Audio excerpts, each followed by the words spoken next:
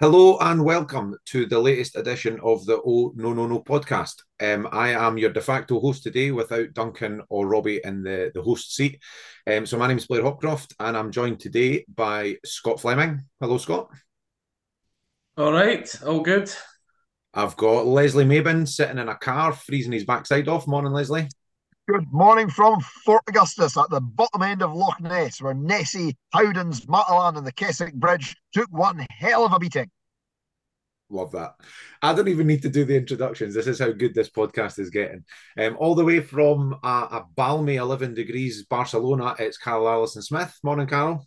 Hola, good morning. How's everyone? It's cold. I'm going to say it's cold. 11 is cold. No, it's not.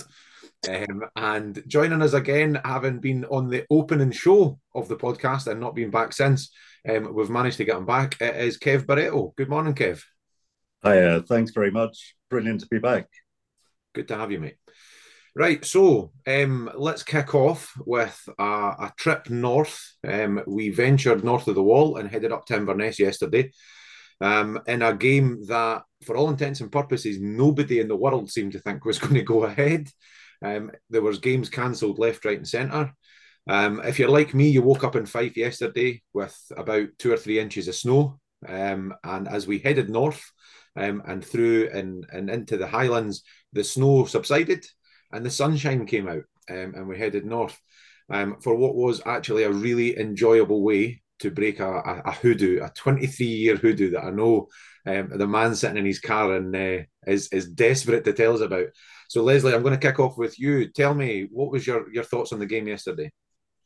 I was just absolutely delighted. Now, if there's any Caley fans listening, in some ways this is nothing personal, but I was born north of the Keswick Bridge, and as everybody knows, if you come from north of the Keswick Bridge, you are not allowed to like Caley Thistle. So, this was a personal one for me as well. I think, after Dunfermline, this is the game that I look forward to most of all in the season because, seeing us trying to beat that hoodoo, it matters a lot. When I was growing up, this was the game I usually got to go and see. And I have seen a lot of shite at the Caledonian Stadium down the years. I have seen a lot of abominable things. I've seen Isma Goncalves carried off by two men. I've seen Simon Miyotto shipping 5 goals in a freezing 5-0 defeat. I've seen all kinds of things that no human being should have to see. So this was a wonderful, wonderful game yesterday. I'll throw it over to those who are maybe a little bit more critically detached. Tell us a bit more about how their feelings going to the actual game were. Yeah, it's a pretty good way to go. So, Scott, you would be watching online, I'm presuming? I had it on a stream. Well, the first half was a bit dodgy, but no, it was. No, I thought it was a pretty good game, considering the conditions. I did need to ask because I couldn't tell on the stream. Was it water? Was it sand that was bouncing up with the ball every time, or ice? Because Yeah, I think you see it on the highlights even better. Anytime the ball was getting passed or bounced, there was someone kicking up off the surface. But it was interesting. I thought it was sand. I was just like, that's Yeah, I was going to say interesting. I noticed that watching the highlights. I'll be honest, mind you, I'd been drinking since half afternoon on the bus, but I never noticed anything at the game. Kev, you were with us in the icy north yesterday. What did you think?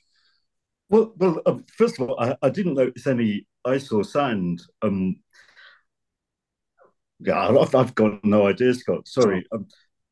I mean, yeah, Pitch was, to be fair, the pitch was in no idea. pretty good condition considering. Yeah, I yeah. think Leslie, you'd said it was -10 overnight the night before.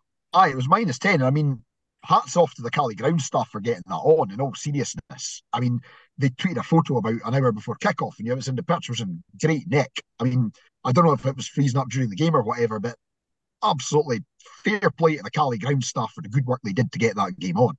Yeah, absolutely. So, Carol, talk us through your thoughts. Kind of team line comes out, so kind of an hour before kickoff, and we kind of talked extensively through the week on the preview show about the lineup and how we had no idea what he was going to do. And then there was kind of a few notable names missing from that. No Ewan Murray, obviously, in there was the kind of big one, and obviously Scott Brown as well was missing. What was your thoughts when the team line came through? There was either on the group chat and a couple of definitely on the chat board on ATV. There was a discussion was it a back four or a back three? That was it. And there was still discussion when the team count, was it a back four or a back three? Were we going to, and then looking at the reports this morning, they've lined it up 4-4, Vaughan front and then Hamilton off Vaughan at the front. Yeah, it was more the other way around, I think, actually. But that's what I thought as well. Definitely felt like Hamilton was sitting back off Vaughan and Vaughan was further up. yeah. I think O'Reilly is a signing and a half. We have done really well with him. I think it's going to be hard to get back into the team with him on the back. I was Yeah, quite we talked about that through the week as well. Just the idea that people keep just taking their chances. You know, people come in. Murray's been quite good about that, actually. He's talked about, you know, if you come in and you take your chance, you're going to get to play, sort of thing. So it was good to get that. Scott, what did you think of the lineup when you saw it? Were you thinking back three or back four? Because I'll be honest, I had no clue when we saw that team sheet. No, I didn't have a clue either. I mean, to be honest, see if we hadn't had that cup game last week where we've tweaked everything, I would have been a bit worried going into the game. But because of what happened last week, I was like, well, the guys will know what they're doing. It's something they've probably worked on again all week in training. I've got to agree, Dan O'Reilly's been superb first two games. I mean, for somebody to go almost 6 months without competitive football and come straight in and play 90 minutes back-to-back games. And he gave away a penalty, which wasn't a penalty last week. But other than that, he's been, flawless, to be honest. And I mean, everyone's brought up that he's been like obviously keeping himself fit because he's like a personal trainer in his own time or something and stuff like that. So I think it was just match sharpness, but he looks like he's been playing all season, to be honest. So to get somebody like that is brilliant. But no, overall, I thought first half I thought we were really good.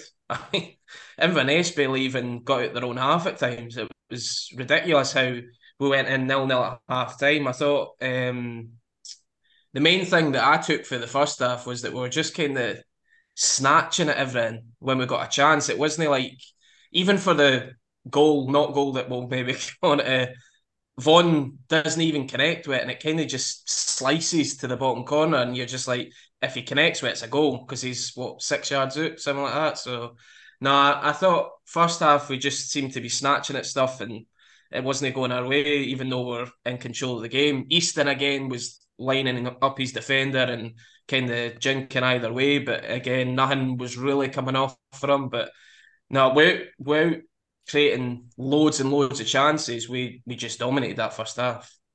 Yeah, it was a really solid performance, I thought, actually, that in that regard.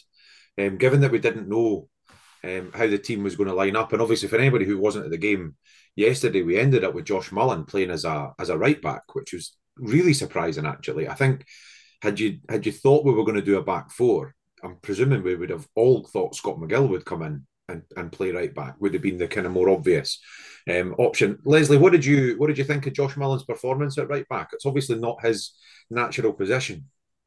I think he did all right. I mean, I won't lie. I was worried for the first 10 minutes of the game. You know, it's kind of like a Jenga tower, you know, and you're taking a piece out every time, and at some point it's going to topple over. And then when I saw the team lines, I was kind of thinking, this is it. This is going to be the day the Jenga tower collapses. Because if you look at that back four, so we started with Liam Dick, who, you know, you're quite happy with having him there. Dan O'Reilly, who's been in the door 2 weeks. Dylan Corr, who's come in having been injured and, you know, was making his first league debut, and then a winger at right back.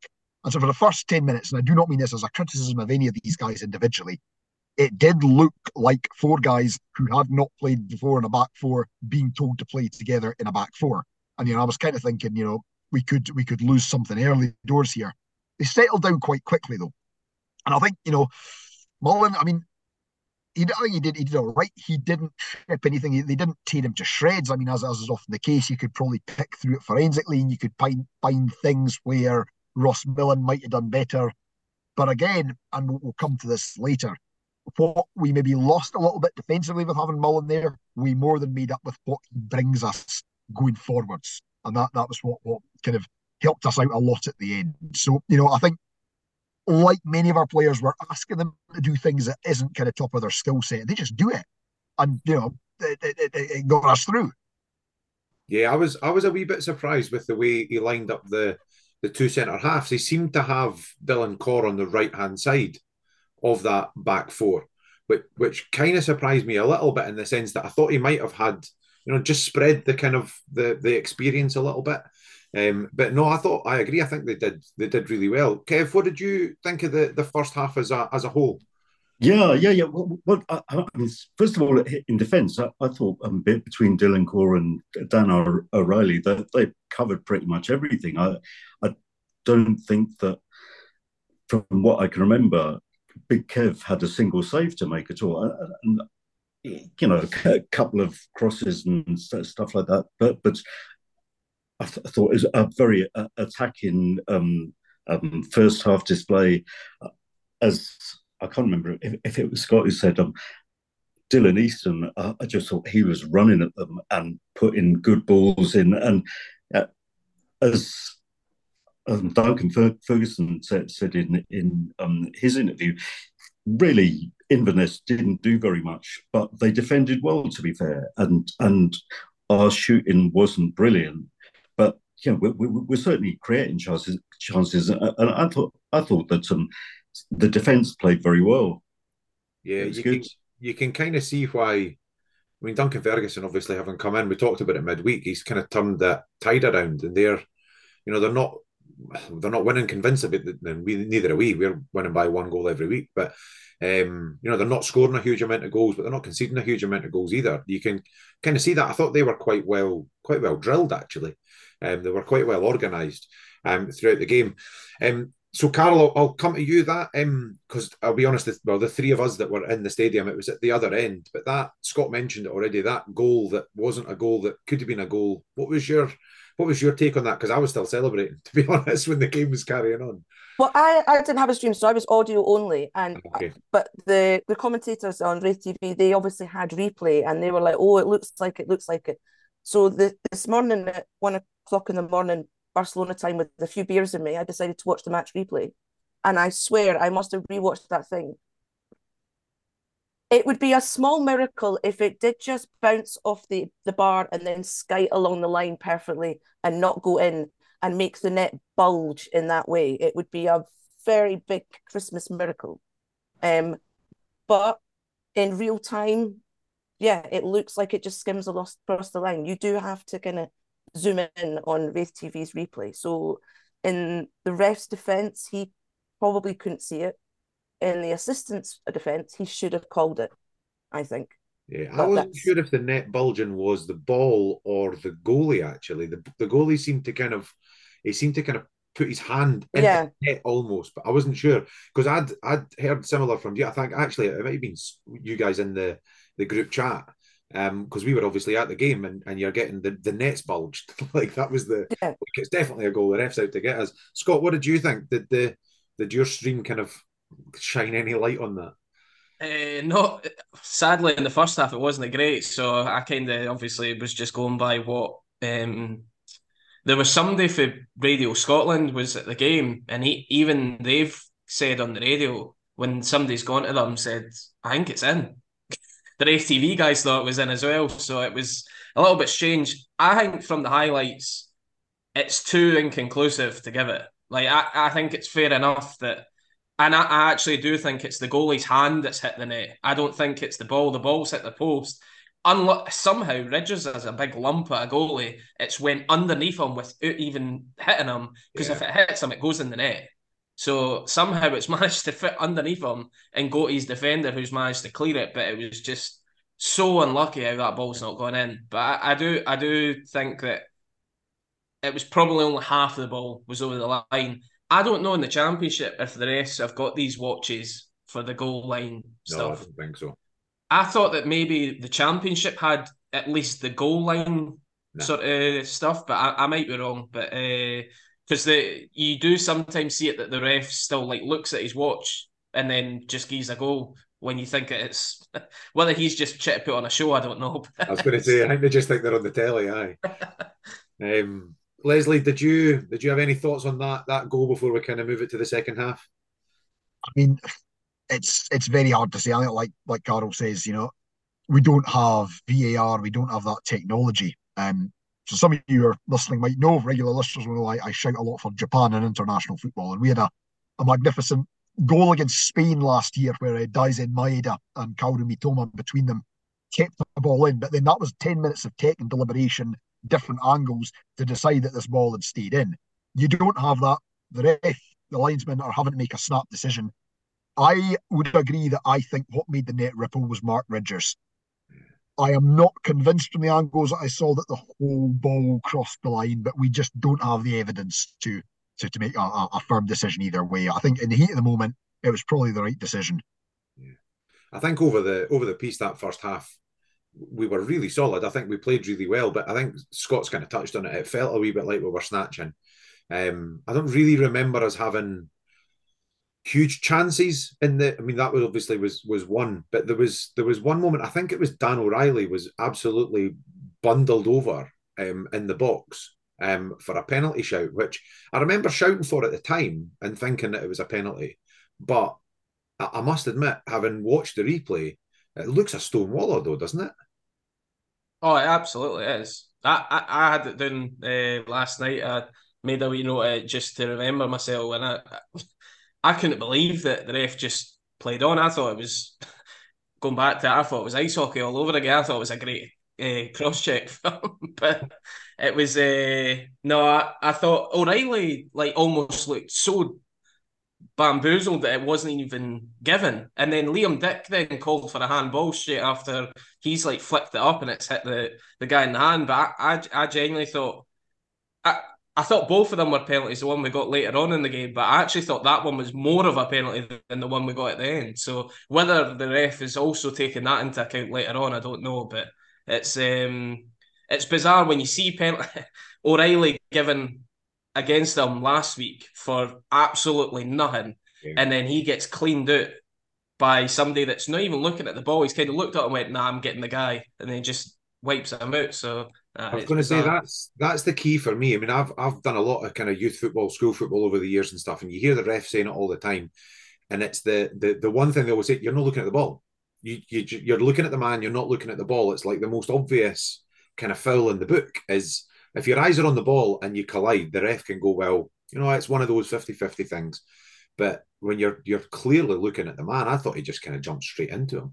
It's one of them again. Had it been on the goalkeeper, he'd have given a foul against the goalie, or for the goalie, sorry. Like an Anybody else want to chip in on that penalty shout before we move it along to a second half? Definite penalty. Definite penalty. Definitely a conspiracy.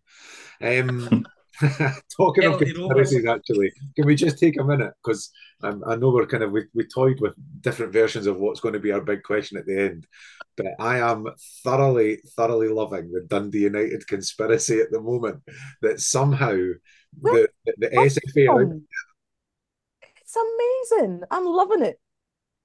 I mean, a team that are sitting top of the league, unbeaten, and they think that the SFA are out to get them. It's tremendous. Totally tin pot. It truly is fantastic. Right, so we move into the second half. And I actually, personally, I thought we started the second half pretty well, which we haven't done an awful lot of. We got the ball down and we kept kind of going and we kept kind of plugging away. But then the inevitable happens and we switch off and that man, Billy Mackay, jumps in and scores a header. Carol, I'll come to you first. You'll have obviously watched the replay. We'll work our way around everybody. But what was your kind of thoughts on that opening spell of the second half? Sorry, up until we conceded that goal. We looked like we knew what the game plan was. We needed to score before it all flops because we are well aware that between minute 65, if we're lucky, till about 75.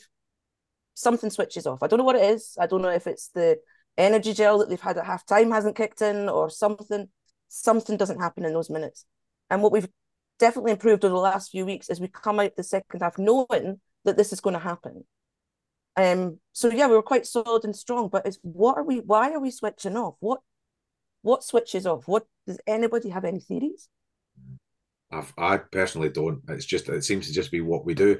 There's a lot of it that wonders if it's like kind of sadomasochism in a way, like they quite like being behind so that they can come back and win a game. I don't know. I genuinely can't put my finger on it. Yeah, but it's such a pattern. And what's surprising is that obviously other teams have observed this, but they don't seem to observe the last 10 minutes. Totally. They observe up till about minute 85 and then go, that's fine, we'll be fine.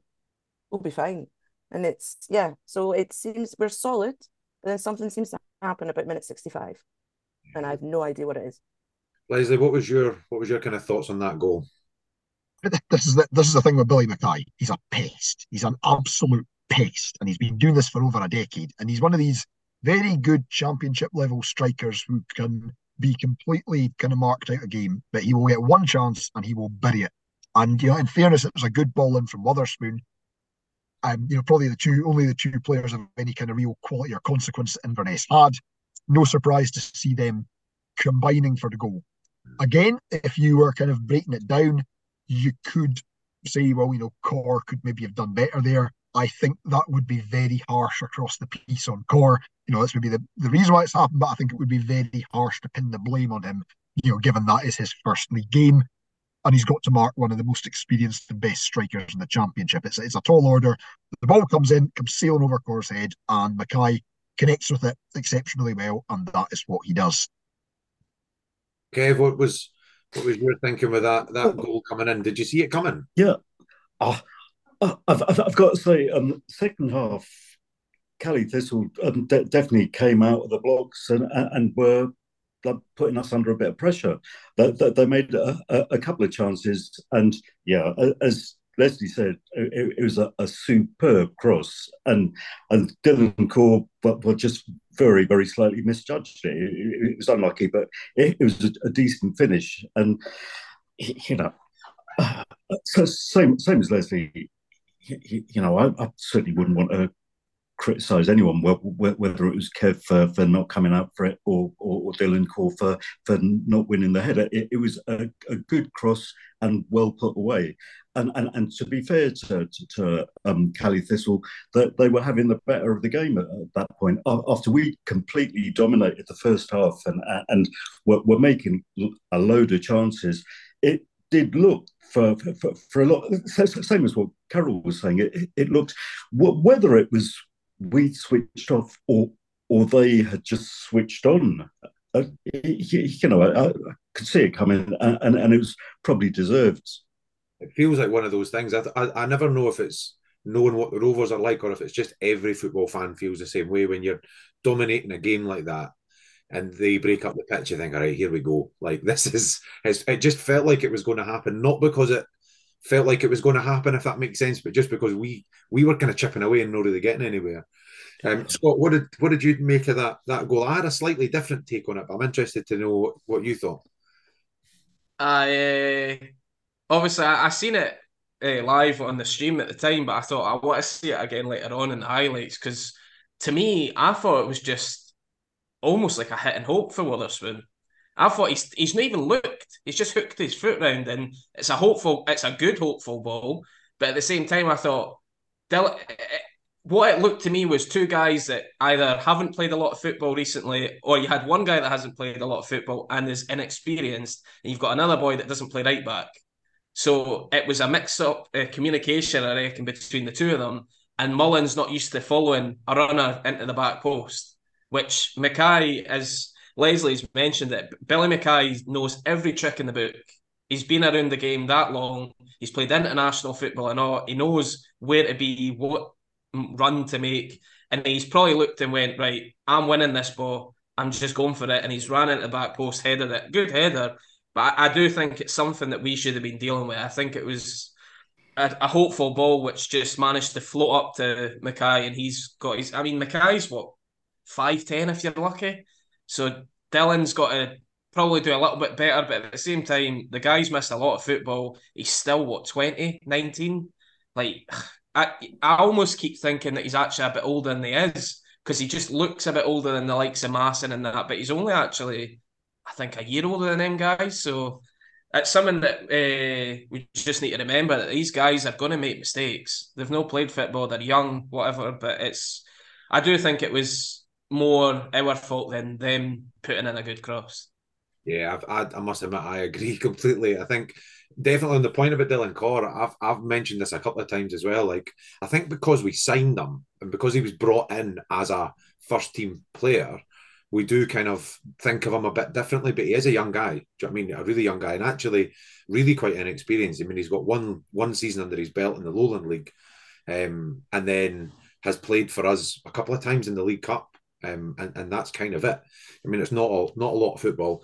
I agree. I think hitting Hope's maybe a bit harsh on Witherspoon. I think it's one of those crosses that any good winger puts on. You know, there's an area to aim for basically, and you're sticking the ball in there in the hope that your striker will read it and kind of get there. And for Dylan Corr, he's kind of in that position, but he's not marking anybody at that point, really. So it's kind of caught underneath it. But I thought Josh Mullen totally switched off. He just fell asleep. And you can actually see that when the ball hits the net, Josh Mullen kind of looks over his shoulder and goes, oh, crap. Like that's my man. Yeah. And I think it's one that had he been a regular right back, I would probably be sitting here being really critical of him because he's completely switched off. But he's not. And so you kind of can't. He'd had a decent game up to that point. But yeah, it's one of them. I think when they watch it back, I think Josh will rue that one a little bit because he doesn't have to do a lot. You know, he just has to take 3 or 4 steps across and header the ball out. I think it's interesting what Kev said as well. Actually, I never even thought about the goalie coming out because it wasn't a huge way outside the box or anything. So there was potential for that. But yeah, a goal that kind of we felt was coming for all the wrong reasons. And then Duncan Ferguson does I think we're now calling it a Veldman, and decides to take off the best 2 players, the most experienced and the best 2 players that he has. I'm not even going to ask. Does anybody want to jump in and make fun of Duncan Ferguson for that? Yeah, I'm actually going for a slightly different take. I think taking them off partly was just because they're goosed. I mean, I think between them, they've probably got a combined age of about 76 or 77. You know, Mackay, okay, you can wander about up front. If you're relying on a winger who's at that age, you're not going to get a full game out of him.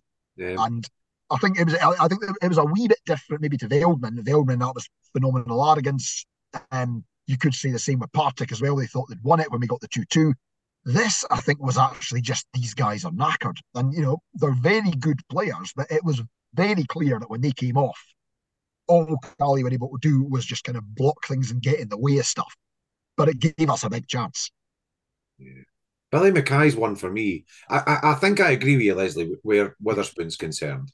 He's also not played a huge amount of football. Do you know what I mean? And he's been training with Dunfermline, which we know is substandard. So he's not going to be the fittest. But I just think Billy Mackay's one of those players.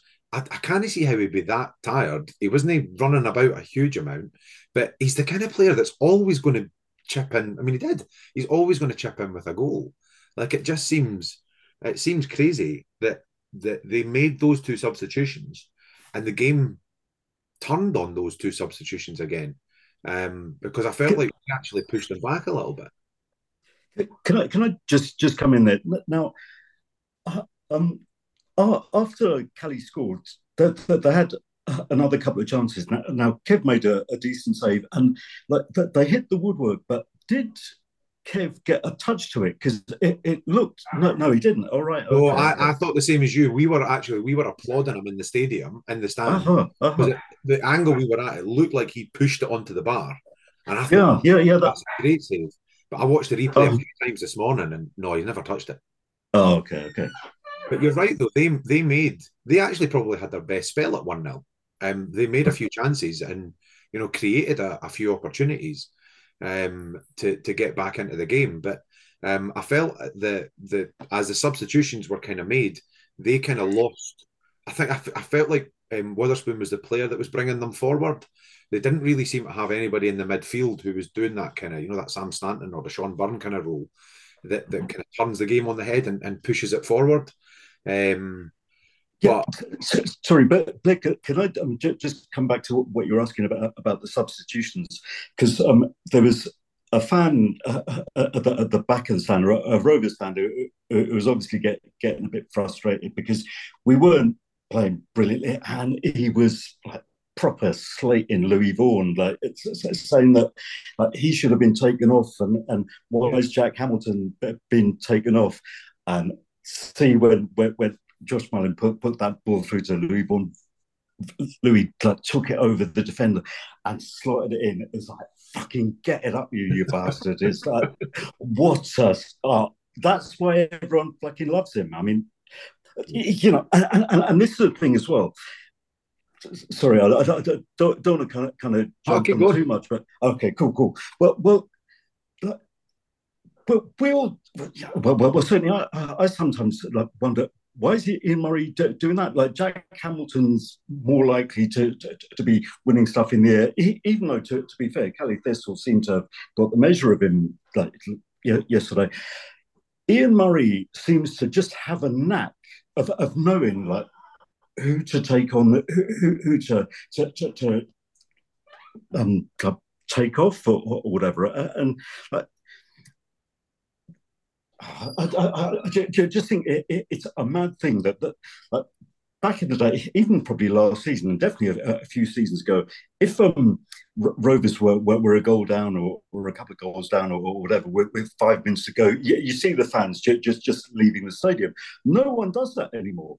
Like people have come to expect that, like it doesn't matter what's happening. Like you support the Rovers, and sorry, I'm going to keep going here a bit because after the Dunfermline game, obviously in the podcast there was a bit of discussion about some of the young team being a bit arseholes type of thing. Well, yesterday, you've got to say credit to the young team. They were non-stop.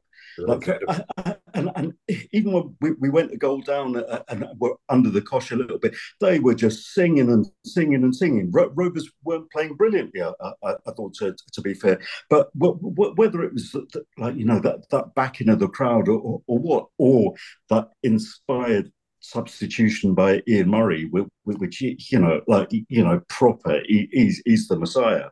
But, yeah, I think that's two really good points actually. Leslie, do you want to come on both of those? The crowd yesterday.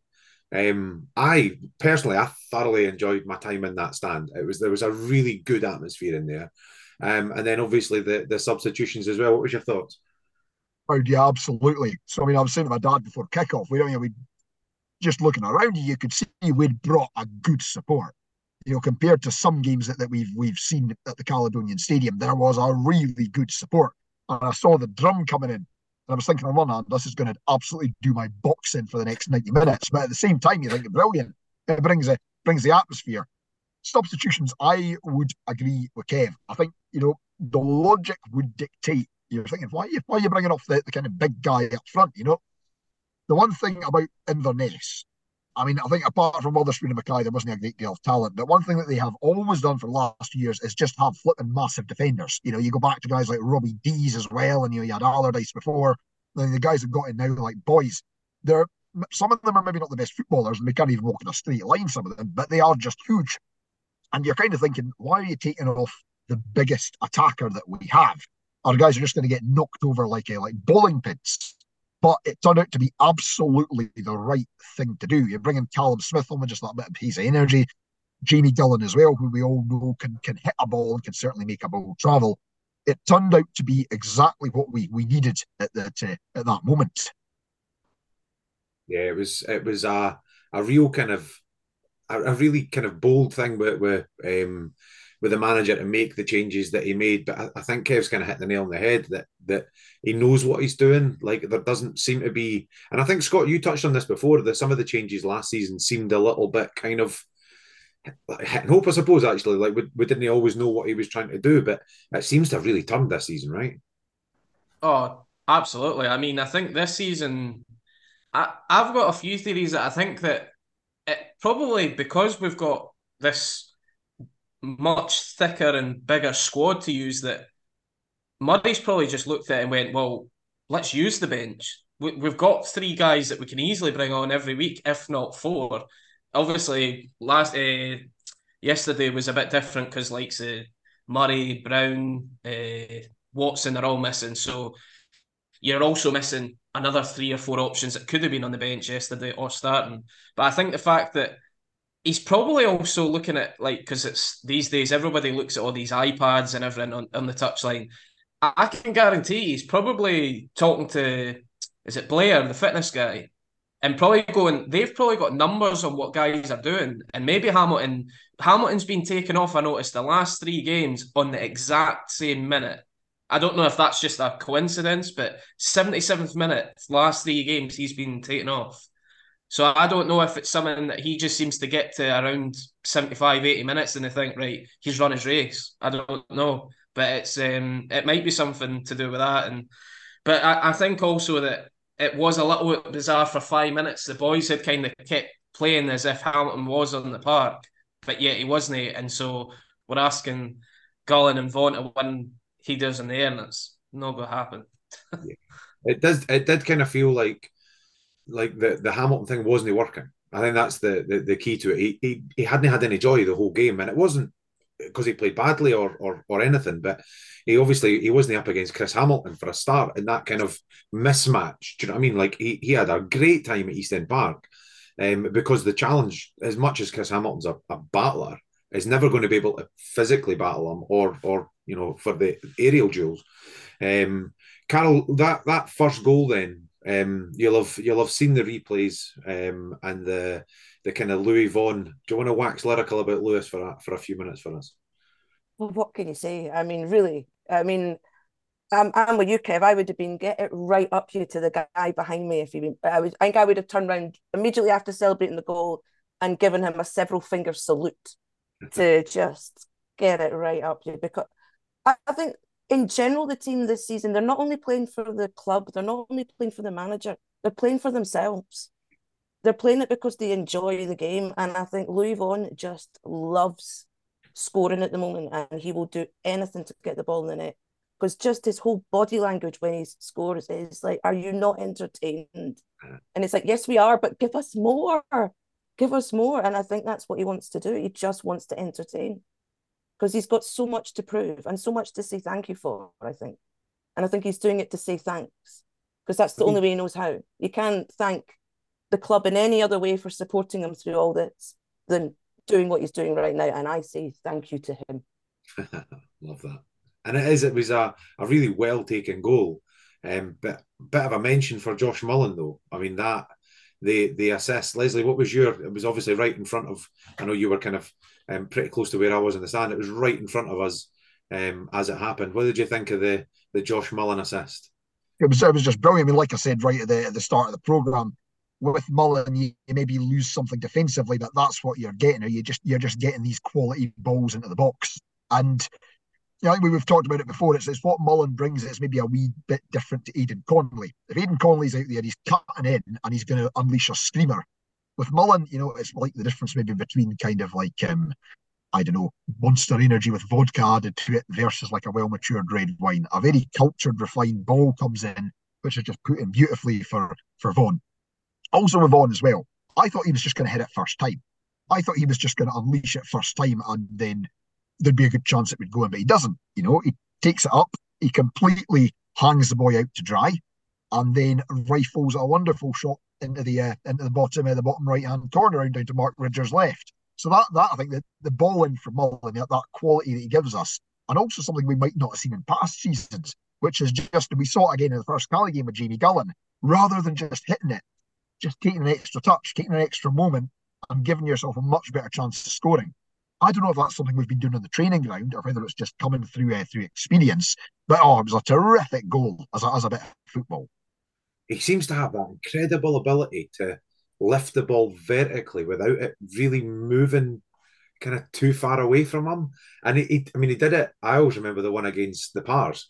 He was right on top of the goalie and he just kind of flips it straight up and then skips over the goalie and then scores. And it's just a joy to watch. And it is that thing. The first time a player does something like that goal there that Lewis Vaughan scores, you would be forgiven to think, is it a heavy touch? As he went to strike it and changed his mind last minute and then kind of had to readjust. But nah, it's the thing Duncan talks about as well, watching the game in slow motion. Like, he sees what's happening. But I mean, for Josh Mullen to pick him out with and it was I was a few beers deep at this point, but it was a header, wasn't it? It was a cross from Easton to the far side and then the header. But it was pinpoint, Scott. I mean, it was right to Vaughan. It was I mean, first of all, it was actually a really nice clipped ball for Easton that's taken out all the defenders. And at first, I thought, oh, actually, like he's actually clipped it too long. But Mullins done well to just make sure that he's there. And then I know it's a brilliant header, but at the same time, I think Mullins probably went, "This is just more a hopeful. Let's get it into the box and see if we can get on the end of it." And for some reason, Inverness are sat that deep in the box. I think there was at least 6 of them behind the ball there at that point. And then their attacking sort of 3 were nowhere near Vaughan either. And so Vaughan's got all the time in the world. He's managed to clip it over the boy that's eventually came towards him. And as Leslie says, it's a superb finish considering he could have easily snatched it like he did in the first half a few times, but also it's his weaker foot. Like Vaughan, I couldn't tell you too many goals he scored with his left foot. So it's brilliantly taken, and fair play just to even just as we've said, he's done it a couple of times before where he's just taken that extra touch, which has taken a defender out the game and then just managed to score for that. That was brilliant. Yeah, I actually thought very similar to you. I thought it was just one of those headers, but I actually now don't think that. So if you've seen the video this morning that Ben's put up, and it goes back to something that Carol mentioned as well about the boys wanting to play for themselves and play for each other. That video of the kind of the aftermath of the game and the players celebrating with each other and Big Kev just cuddling everyone. It was glorious. There was a message in the group chat this morning from Duncan just like remonstrating about how much he wants to be held like that by Kev. And who could blame him? But there's actually a point where they're chatting away and the players are coming across and the camera pans across and it's Josh, his arm around Louis Vaughan, and you hear him clearly say, "I heard you screaming." And I'm just assuming it's for the goal, but he says, "I heard you screaming." And the header, as he comes across, the header back, for me, isn't the obvious header. The obvious header would have been loop it to the back post, try and get it over the goalie, and hope that there's someone coming in that just kind of flattens it. But it was like a cutback with a header. Yeah. Beautiful. Really good. And then we go and in true Rovers fashion, and I must admit, I at that point thought we're winning this. We're winning it again. This is amazing. This is now. I thought we were winning it at 20 past. You did. Actually, you actually completely called it again, Carol. 93rd minute winner for a 2-1 win. Yep. I don't gamble, so I wish I blooming well did because I was going to say, next week, going to text us what's going to happen. Because I do gamble and I don't gamble very well. So I could do with a slush one. But I mean, I don't know if we need to go through the giving of the penalty particularly too much. I'm presuming nobody's thinking it was soft.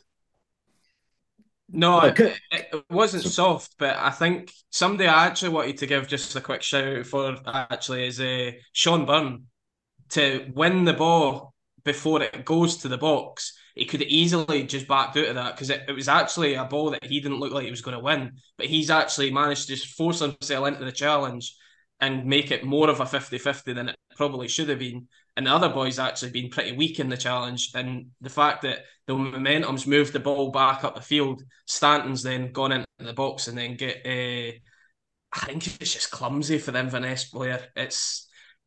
The fact that none of the Inverness boys are even complaining, it just shows that everybody was just like, why are you making that challenge in the 94th minute in the box? Like, at least just try and block the shot. Don't be trying to fling a leg at somebody.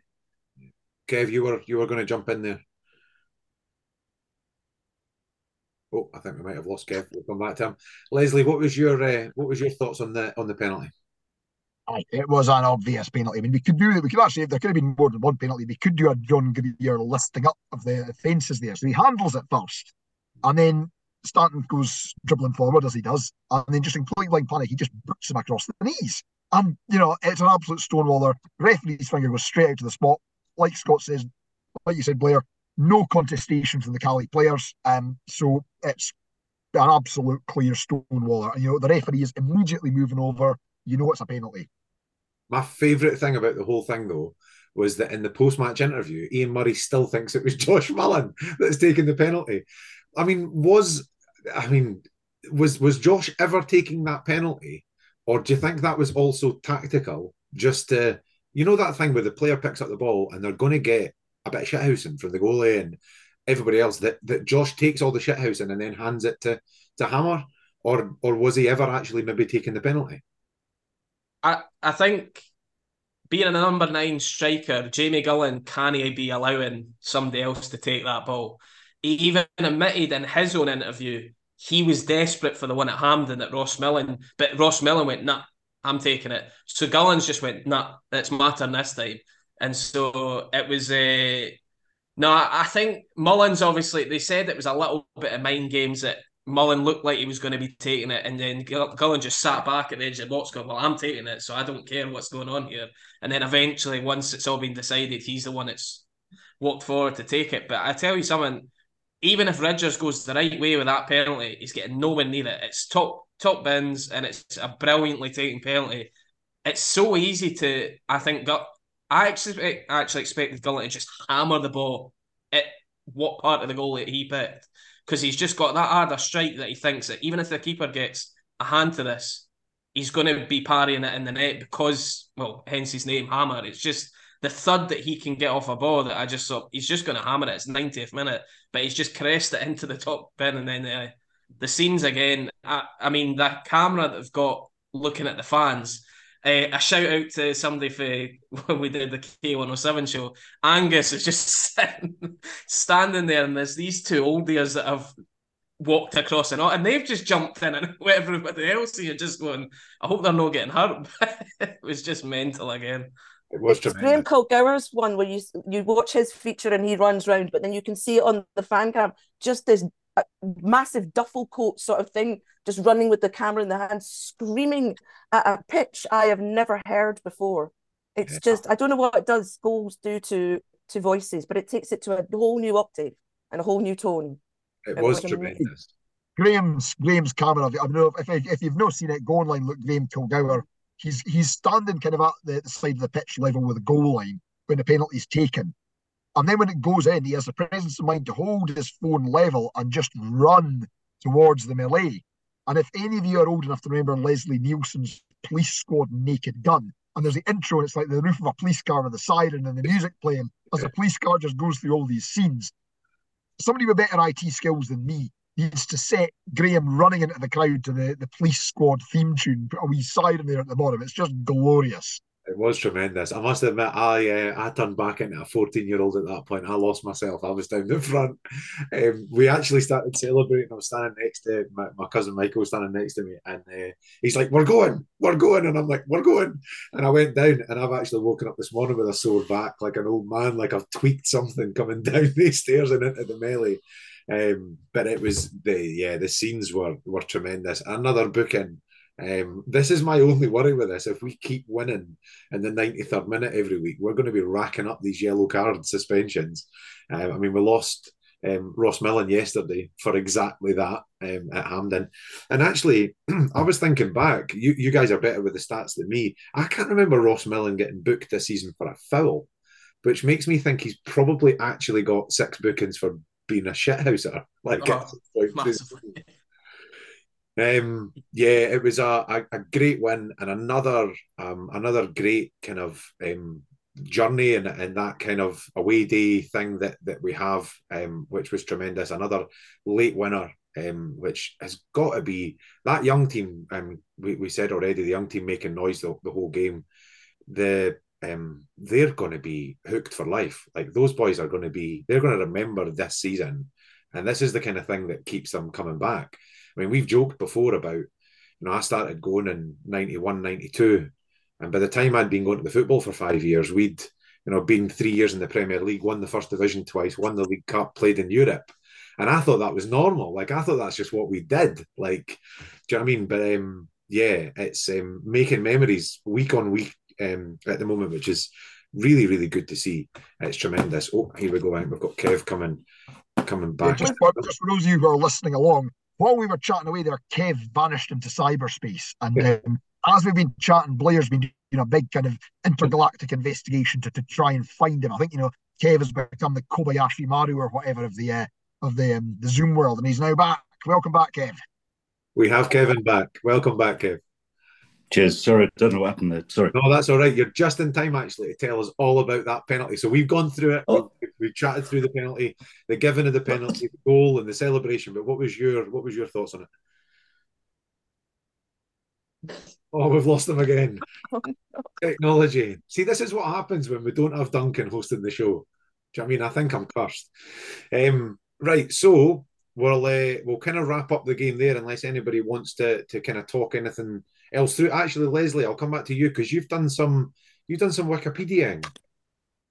Have, yes. So on Wikipedia, as I mentioned in the pre-game podcast, there was a section on sporting curses, and somebody had put up the Wraith Rovers Inverness curse alongside all these other sporting curses, like the one that was from American baseball involving Babe Ruth, and now my favourite one from Japan, where the Hanshin Tigers didn't win the National Baseball League for 30 years after somebody threw a KFC statue in a river.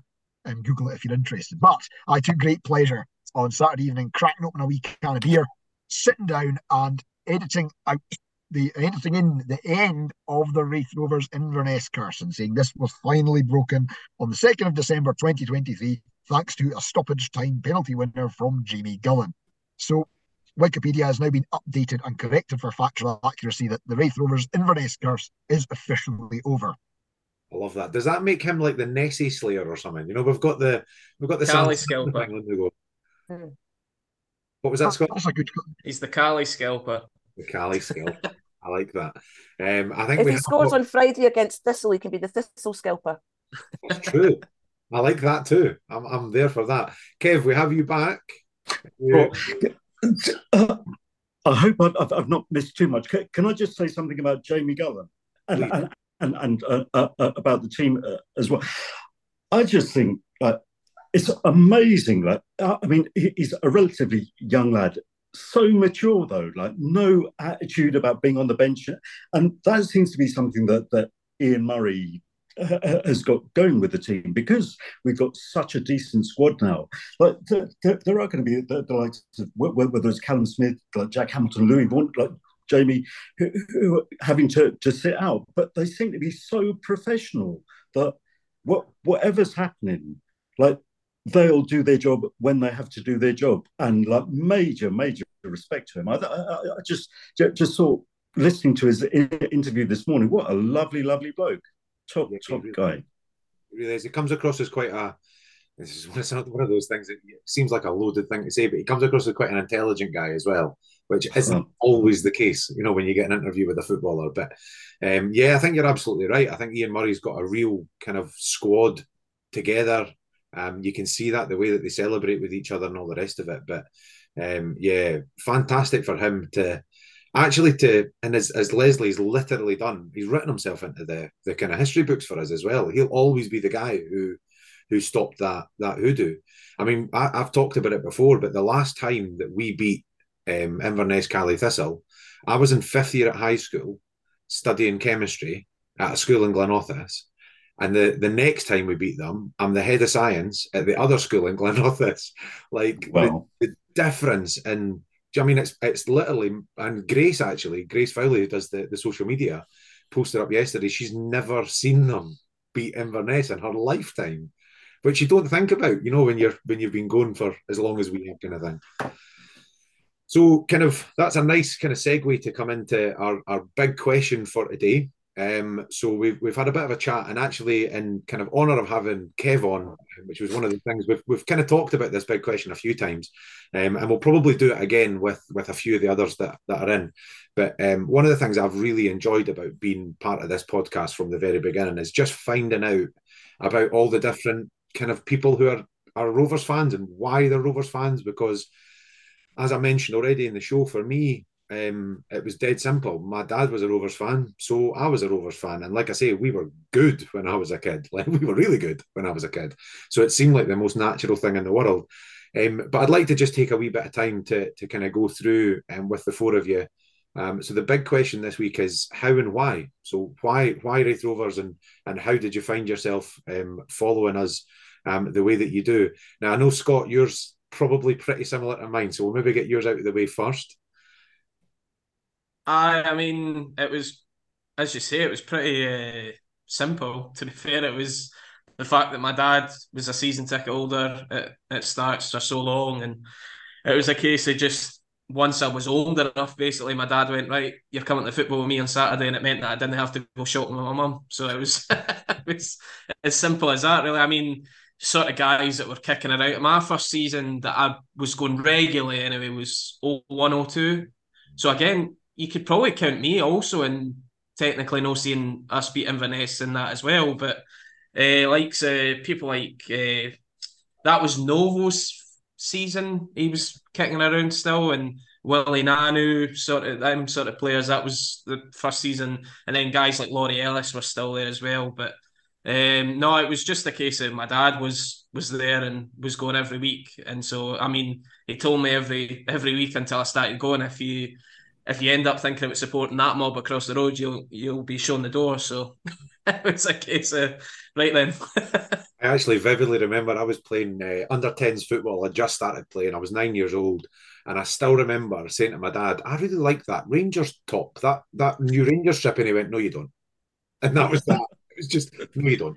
Not happening. Leslie, we'll come to you. You want to tell us a little bit about how a man from the icy north ends up being a Rovers fan?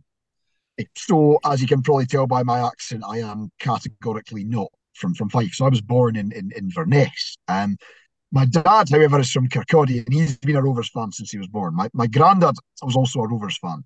My great granddad was not a Raith Rovers fan. He was a Kirkcaldy United fan, and he did not like the Rovers because he thought that the Rovers were pushing Kirkcaldy United out of existence. But again, kind of like him, a bit like yourself, Scott. It was sort of like, okay, when you're old enough to go to a game, you're coming to the Rovers. Because like at that time, what you have to remember is we didn't have Ross County or we didn't have Inverness, Caley, Thistle in the Scottish League system at that point. They were in the Highland League, and so everybody in the village that I grew up in supported Rangers. There were buses going down to Ibrox every second Saturday from the village. So that was it. Everybody else in my class at primary school supported Rangers, apart from my best mate. He supported Dundee United because his mum was from Dundee. So we were having a lot of fun and games in the WhatsApps this season. So the first game I went to was it was the 93-94 season. It was Hearts. We beat Hearts 1-0 at Starks. Peter Heatherston scored a goal that day. And that was the first game I went to. And then the first top I got was the cup winning home top. One of my memories from primary school actually was we went on a school trip to Helmsdale, and the tartan strip had just come out. So I got the tartan strip, we got it ordered, and so I was allowed to wear it because we were on a school trip. And I got mercilessly hassled all day by two thick as shit Rangers fans. One of whom had that red and white kind of quarter Battenberg cake away strip, and one of whom had the purple one. They were thick as shit because Gascoigne had joined Rangers around that time. One of them had got Gaza 8 on the back of his strip, and the other had got the fucking number wrong. He had Gascoigne 4. So these two numpties with completely wrong things on their strips, and I'm thinking, they're like, oh, yuck, minging strip. And I've still got my tartan strip. It still fits. I can categorically tell you neither of those two guys will still fit in it. They are Rangers tops, and mine is worth a lot of money because it does not have stupid text on the back. So get it right up, yes. And my club did not go bankrupt. So that was kind of part of my growing up. But it kind of gave you a thick skin. It gave you a kind of, resilience to dealing with shite, because we then started to have to deal with all kinds of crap on the pitch as well. I went to university in Edinburgh. I kept going to Rovers games, I went over and saw the Anelka games. I remember shouting things at him in French. I kept going to games when I was away. Kept following games when I was out in the Far East. I remember I came off the plane at Hanoi to find we'd lost the penalty shootout that saw us being relegated against Brechin. And just recently, I've been able to kind of get to more games and been able to take my wife to games as well since she's come from Japan. She saw us lose 3-0 at Cove away in a League Cup game that was a dead rubber. She's seen us lose in Inverness. She's seen us win now at Queen's Park. So my story of just this came from my dad basically wanting to make sure that I did not end up supporting either side of the old firm and continuing the family tradition. Fantastic. I love that. I love the fact that even being so far away, like, you know, you've still maintained that kind of connection with the club, and obviously you're not able to get to quite as many games as you want to, but you seem to be a bit of a good luck charm. So keep it coming. I do not know about that. See, I didn't want to tell you guys this, but see, before the Queen's Park game, I actually couldn't remember the last time I'd seen the Rovers win in person. It wasn't just before COVID. It was also before what the Arbroath fans call Colin Hamilton Day. We're talking about 5 or 6 years of me going to games and not seeing a single win. And now we've had two on the bounce, so fingers crossed. I had that before the cup final against Rangers. I was sitting there going, I've not seen Rovers win for like physically for years. Should I be here or not? Is this a good thing or not? Well, Carol, do you want to give us your story then? Because obviously it leads nicely to that moment. Yeah. I think my first game was 92-93 season. I cannot remember who it was against. But in primary school, I'd loved playing football and wanted to play football and rugby, but it was still sort of late 80s, early 90s, where girls weren't technically seen as a good thing to play rugby or football. So it was more encouraged, you can go and watch it. So I was taken by my mum and some of her friends along to the Rovers game. And I discovered that you could shout at people and scream and vent and get it all out. And it was amazing. And I loved it. And yeah, and I'm like you, Blair. I thought we like Europe Cup finals. That was the way. Yeah. And with the draw last night, with the Scotland draw against Germany, I just had sort of flashbacks to like late 90s Scottish football going, I'd love being a fan back then. 15-6 euro football fan me was like Rovers in Europe, Scotland in Europe. I was like, this is it. Scotland opening World Cups. And then I don't know what happened early 2000s. I play in university and drink, but that's my own personal problems. Yeah, I'm actually kind of similar. I have that. Leslie talked about it the other day when he was talking about Scott Crabbe, that kind of period of time where nothing seemed to happen. And I'm with you. I was at uni at that point, so I don't know how much of that was the team and how much of that was me. But yeah, that's definitely a pretty familiar kind of story, I must admit. And that kind of leaves us with Kev, which is very much a very different story, Kev. Totally, Bear. In fact, pretty much directly opposite to all the rest of your stories. Same as Leslie, you can probably notice that I'm not originally from Kirkcaldy. I'm a South London boy. Used to watch Crystal Palace in the 1980s and 90s. Moved up to Kirkcaldy in 2001, and actually lost interest in football. Now, my son, when he was about 7 years old, it was after the 2010 World Cup, he said to me, Dad, completely the opposite to use, as say, Dad, can you take me to see the Rovers? And I said, okay, I'll take him. I'll take him the once. I thought it'd probably be rubbish. He won't want to go again. Is it the 2010 season? And it was the first league game of that season. And John Beard and Gregory Taddy were just magic. And I mean, there's Laurie Ellis, Davy McGurn, Alan Walker, all of that. Johnny Beard scored a hat trick. We won 4-0 against Partick Thistle. The train went by and did the do you know Bez, and like we just got into it. And another thing I said to my son, I said, because back then, I mean, now he swears like a trooper, but back then he wasn't allowed to swear. Exactly the same as what Carol was saying about shouting and swearing. I said, look, you're allowed to swear at the football, but like when you get home, because your mum won't approve at all, you just don't.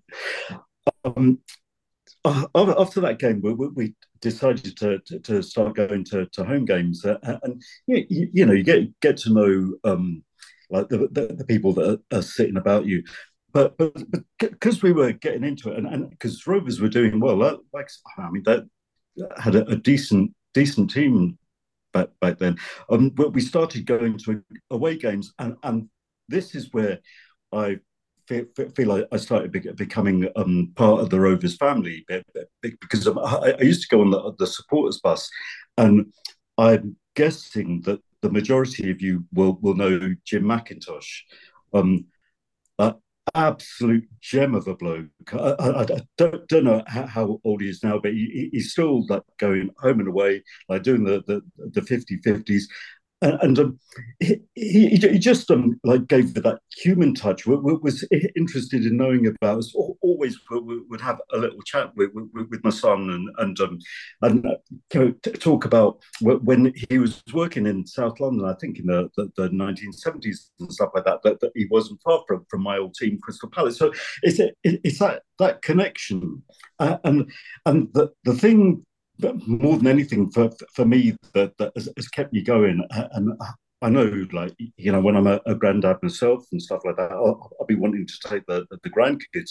Is it's it's different to supporting a team like Palace, because it feels like when you're getting to know people, whether it's people around you or whatever, that you're part of a family.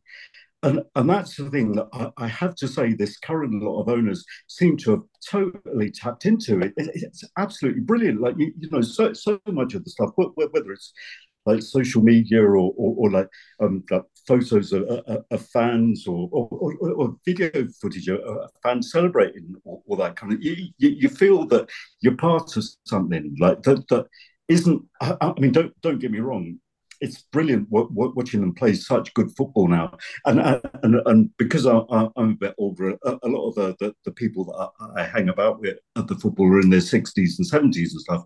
And they're comparing this current team to the team of the mid 90s, the Jimmy Nicol lot and everything. And it's brilliant to see that and be a part of that. Don't get me wrong, but to me, it's that whole family thing that you're part of that makes it a little bit more special. And I'll just do one shout out if I may. Now if you're coming up to the South Stand entrance, like you see Valenti's fish and chip shops. Now like I'm sure anyone who's from Kirkcaldy will enjoy the fish and chips and the like cracking ice creams and everything like that. But it's that whole connection like that Dario's dad. He's a character. He'll tell you while you're waiting for your fish supper, about like stories from the 90s, like when Rovers were playing the likes of like Rangers with Gascoigne and all that kind of stuff. And even like recently, after Bobby Charlton died, there was a Rovers story about when he was managing Preston North End, and they came up and I think Bobby Charlton scored. And like us, it's a much bigger thing than just going to football at Palace. And don't get me wrong, I'll always keep an eye on how Palace are doing and stuff.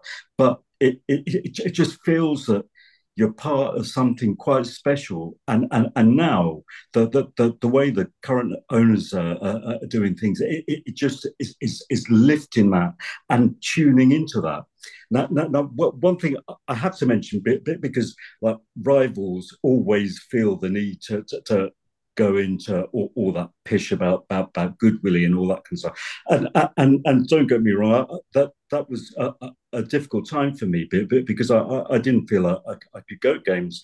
But even then, I would always look for Robbie's tweets, like either during a game or after a game, because it kept me in touch with what was happening with Rovers, and then watching Raith TV and everything. And like I say, to me, it's special, and I know it's always going to be with me. And obviously the things like Damien Castelnova scoring against United, like Grant Murray's header at Easter Road, all that kind of stuff. Johnny Beard, of course, like Carroll against Rangers. It's brilliant. But yeah, traveling home and away, like with a hangover and all that kind of stuff. Yeah, it's all part of it. It's brilliant. That's really, really, really nice to hear. Actually, it's one of those things that I think, as somebody who grew up with the club, and I never ever thought about supporting anybody else. It's really nice when you get people who, like yourselves, have come from a kind of a different path to get to it, but actually feel what we feel. which is nice because sometimes you don't know if it's real. Do you know what I mean? Like it's what we think it is, but is it really like that kind of thing? So it's really, really nice to hear, and a really nice way to finish this podcast. I am going to just segue very, very slightly and just to re-hit on that because it was something as you were talking through that reminded me. So on the bus yesterday, we had Graham Laurie, who's a Rovers fan, who was up on the bus with us yesterday with his daughter, who had done her school project. I was speaking to him in the pub. This was quite late on, so the details might be a bit hazy here. But his daughter had done a school project on, I think it was role models, is what my brain is telling me. And she'd done her Gran and Dylan Easton. And so Graham had sent this to Dylan Easton on Instagram. And at the end of the game, Dylan came over, took his shirt off, and handed it to her. And honestly, the look on that girl's face when she got that strip, if you could bottle it and sell it, you would make an absolute fortune. It was just such a lovely moment. And completely epitomizes what you're talking about. Although I'm sure at this point, the fact that the shipment of away strips isn't coming until January, I think Simon's going to be panicking at this point if they keep giving away those tops. But right, I think unless anybody's got anything they want to add on that note, I think Leslie's fingers are just about falling off in that calf. So we'll call it to a close there. So all that's left for me to say is thank you very much to the four of you for joining me, and thank you very much to everybody for listening. Cheers all. We're on our way. We are on our way.